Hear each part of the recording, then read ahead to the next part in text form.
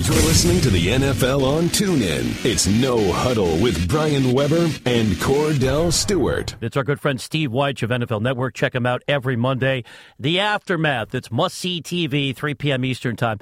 Steve, a great chance to speak with you, and it's always a pleasure since you've covered the Colin Kaepernick story since it happened last preseason. You were in the locker room that night and were part of the media that Colin was addressing.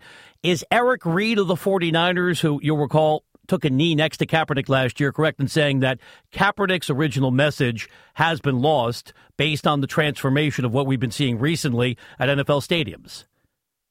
Yeah, I would agree with that.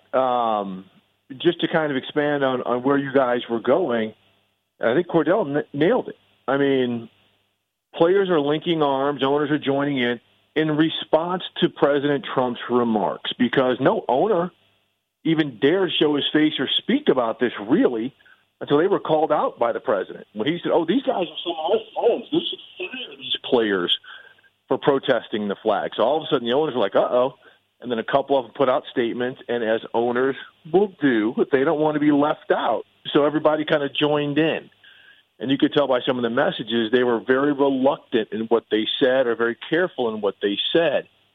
As for other players joining in, they didn't do that until these remarks were made because they were singled out. And, you know, my whole feeling, somebody texted me before the weekend, said, I hope everybody kneels this weekend. And my approach was, to me, that would come off as phony, because if you weren't kneeling for what Colin Kaepernick and other players, Eric Reid among them, had done initially, then you doing this now seems kind of phony. You know, like, hey, you just got called out, but what are you really kneeling for? So I think the message of Colin Kaepernick, and I was the first one to interview him when he sat down in that preseason game against the Packers, he was saying, look, I can't sit here and watch, policemen shoot unarmed black men, for the court system not to prosecute police officers and law enforcement who are doing wrong. I can't stand here and think that's okay. And that was the message. That was the original purpose. As much as people like Eric Reid are trying to get that across now, all people are really talking about is being called SOBs by President number 45. Steve, when you see how things has evolved so far with the protests, air quotes, because it's owners, because it's coaches, because it's players, do you think the ones who are kneeling now are being hypocritical towards the stance that Colin Kaepernick took? Because, as you mentioned, it was the original. Aren't they being hypocritical because no one was thinking about taking a stance for the most part? You had a few guys that came along and went along with it and was right there. But the masses that are doing it now, do you feel like they're being so hypocritical to the point where they're almost going to have to save face and basically give Colin Kaepernick the opportunity to get back in the game? Because from afar, if you're a fan and you're not let's just say you're not a fan and you're just watching what the National Football League is doing, it makes it seem as if the National Football League looked like they're completely confused because Colin Kaepernick did and it was a problem, but now the majority is doing it, and it seems as if Colin doesn't even matter anymore, if he even exists or even started this run.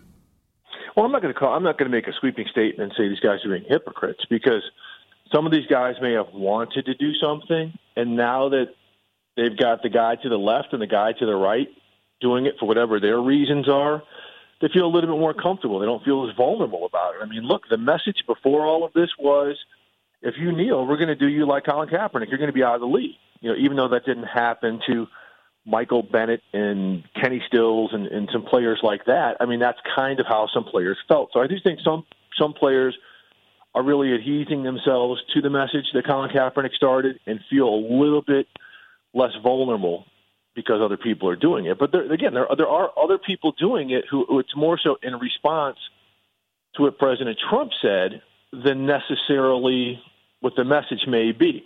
The good thing about this is now you have Aaron Rodgers, you've got quarterbacks, you've got non-black players talking about this, and that's fueling it.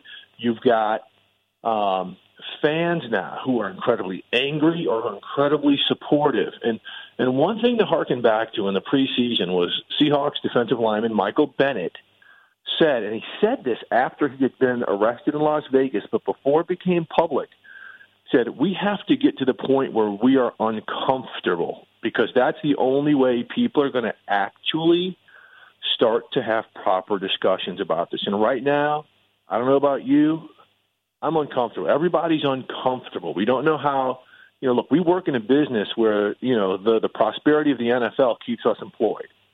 Okay, we don't know how these angry fans, we don't know how, and that's angry fans because of the protests, angry fans because Colin Kaepernick is unemployed. We don't know how this is going to affect our bottom line. So then that could trickle down to our existence. So it's uncomfortable in a lot of different ways. It's uncomfortable in this country. There are players trying to do so many positive things and teams trying to do so many positive things.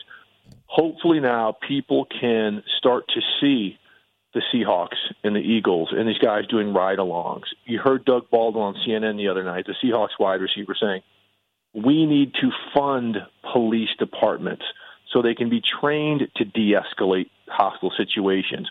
We need to get the DARE programs back in schools so kids don't necessarily view police officers as the bad guy. So there's a lot of things that cross every emotion everybody's feeling that are starting to come to the attention that hopefully, it's so divisive coming from the top of this country that hopefully some of us can actually listen to what other people are saying instead of shouting them down. Well said. Now, Steve, my brother, I've lost too many jobs over the last 20 years, so let me keep us all employed by making the move to what's coming up on Sunday. You were embedded with the Rams for a good portion of time last year, making the transition from St. Louis to Southern California, thoughtful pieces on NFL.com. Given what we've seen, small sample size to start the season from Jared Goff, how far has he already come working under new head coach Sean McVay? Very far, very far. Look, I'll never forget when the Rams had a mini camp. They were training out at Oxnard, had a mini camp last year, and they're saying, okay, we're gonna fix this offense to work his skill set because he came from one of these spread offenses at Cal.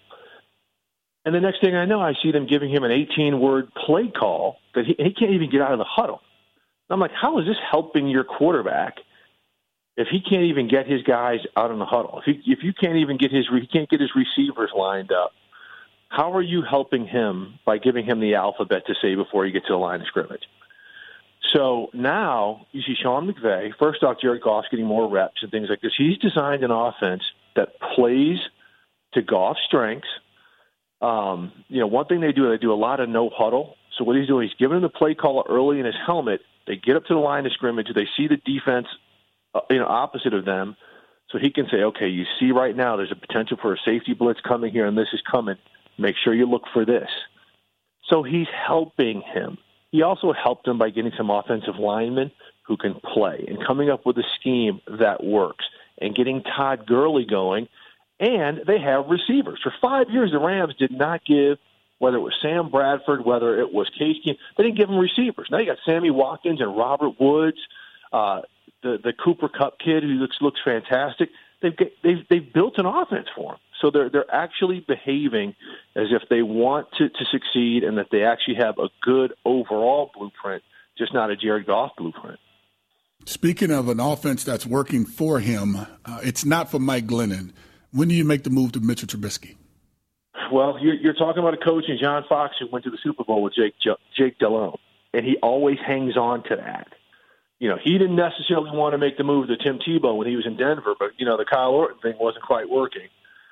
So they had to figure out if Tebow can play. So this is a coach who knows he's on the hot seat, and by turning it over to a rookie, he's basically saying, I'm getting him on the field for somebody else to coach next year. At the same time, you're going to keep losing with Mike Glennon. That's not helping him either. So right now, Fox is in a completely unenviable situation where I'm damned if I do, I'm damned if I don't. What I saw last night, Glennon wasn't very good, but I didn't see his receivers helping him out very much. And I don't know if Mitchell Trubisky, necessarily could have done better. but this is one of those you need to make change for change's sake. And think about this, Cordell, when you were playing, the Bears were one of the franchises everyone talked about. They are so off the grid right now. I mean, nobody talks about them except for the quarterback situation. They've got to do something to get back into the consciousness of the NFL fan. Taking you around the league with our great friend Steve Wyche, NFL Network. Check him out. It's The Aftermath, Monday, 3 p.m. Eastern. Lively analysis based on what has gone down the day before. Steve, last one for me.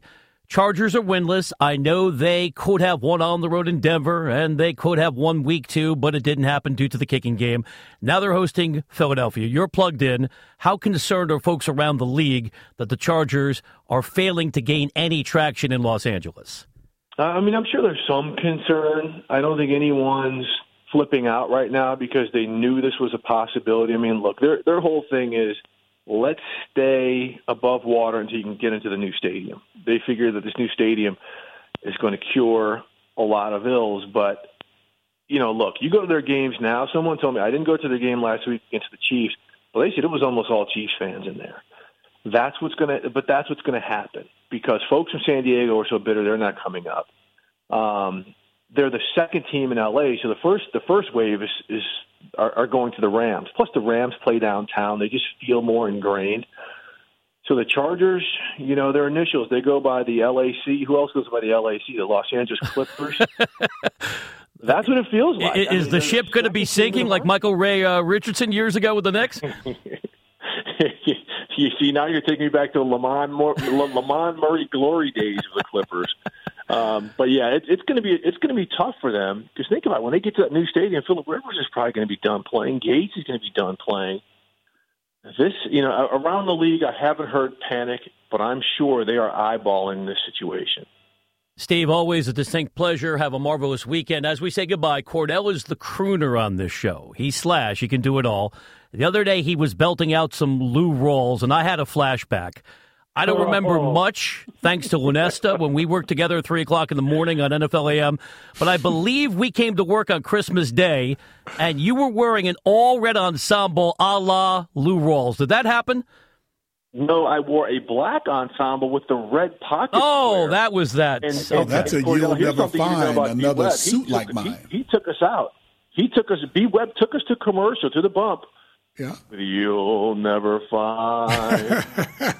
Made it happen. B-Web's got some pipes. I try to get him to do it sometimes, Steve. He's like, you know, he wants to keep his job. You know, he's afraid to sing. I'm trying to get him to do it sometimes. He doesn't want to do it. Keep telling him, and in memory of Lou Rawls, United Negro College Fund, a mind is a terrible thing to waste. Thank you, Steve. You're the best. You got it. You've been listening to No Huddle with Brian Weber and former Steelers quarterback Cordell /Stewart. Live on the NFL on TuneIn. 20, 15, 10, 5, touchdown. The National Football League is on TuneIn.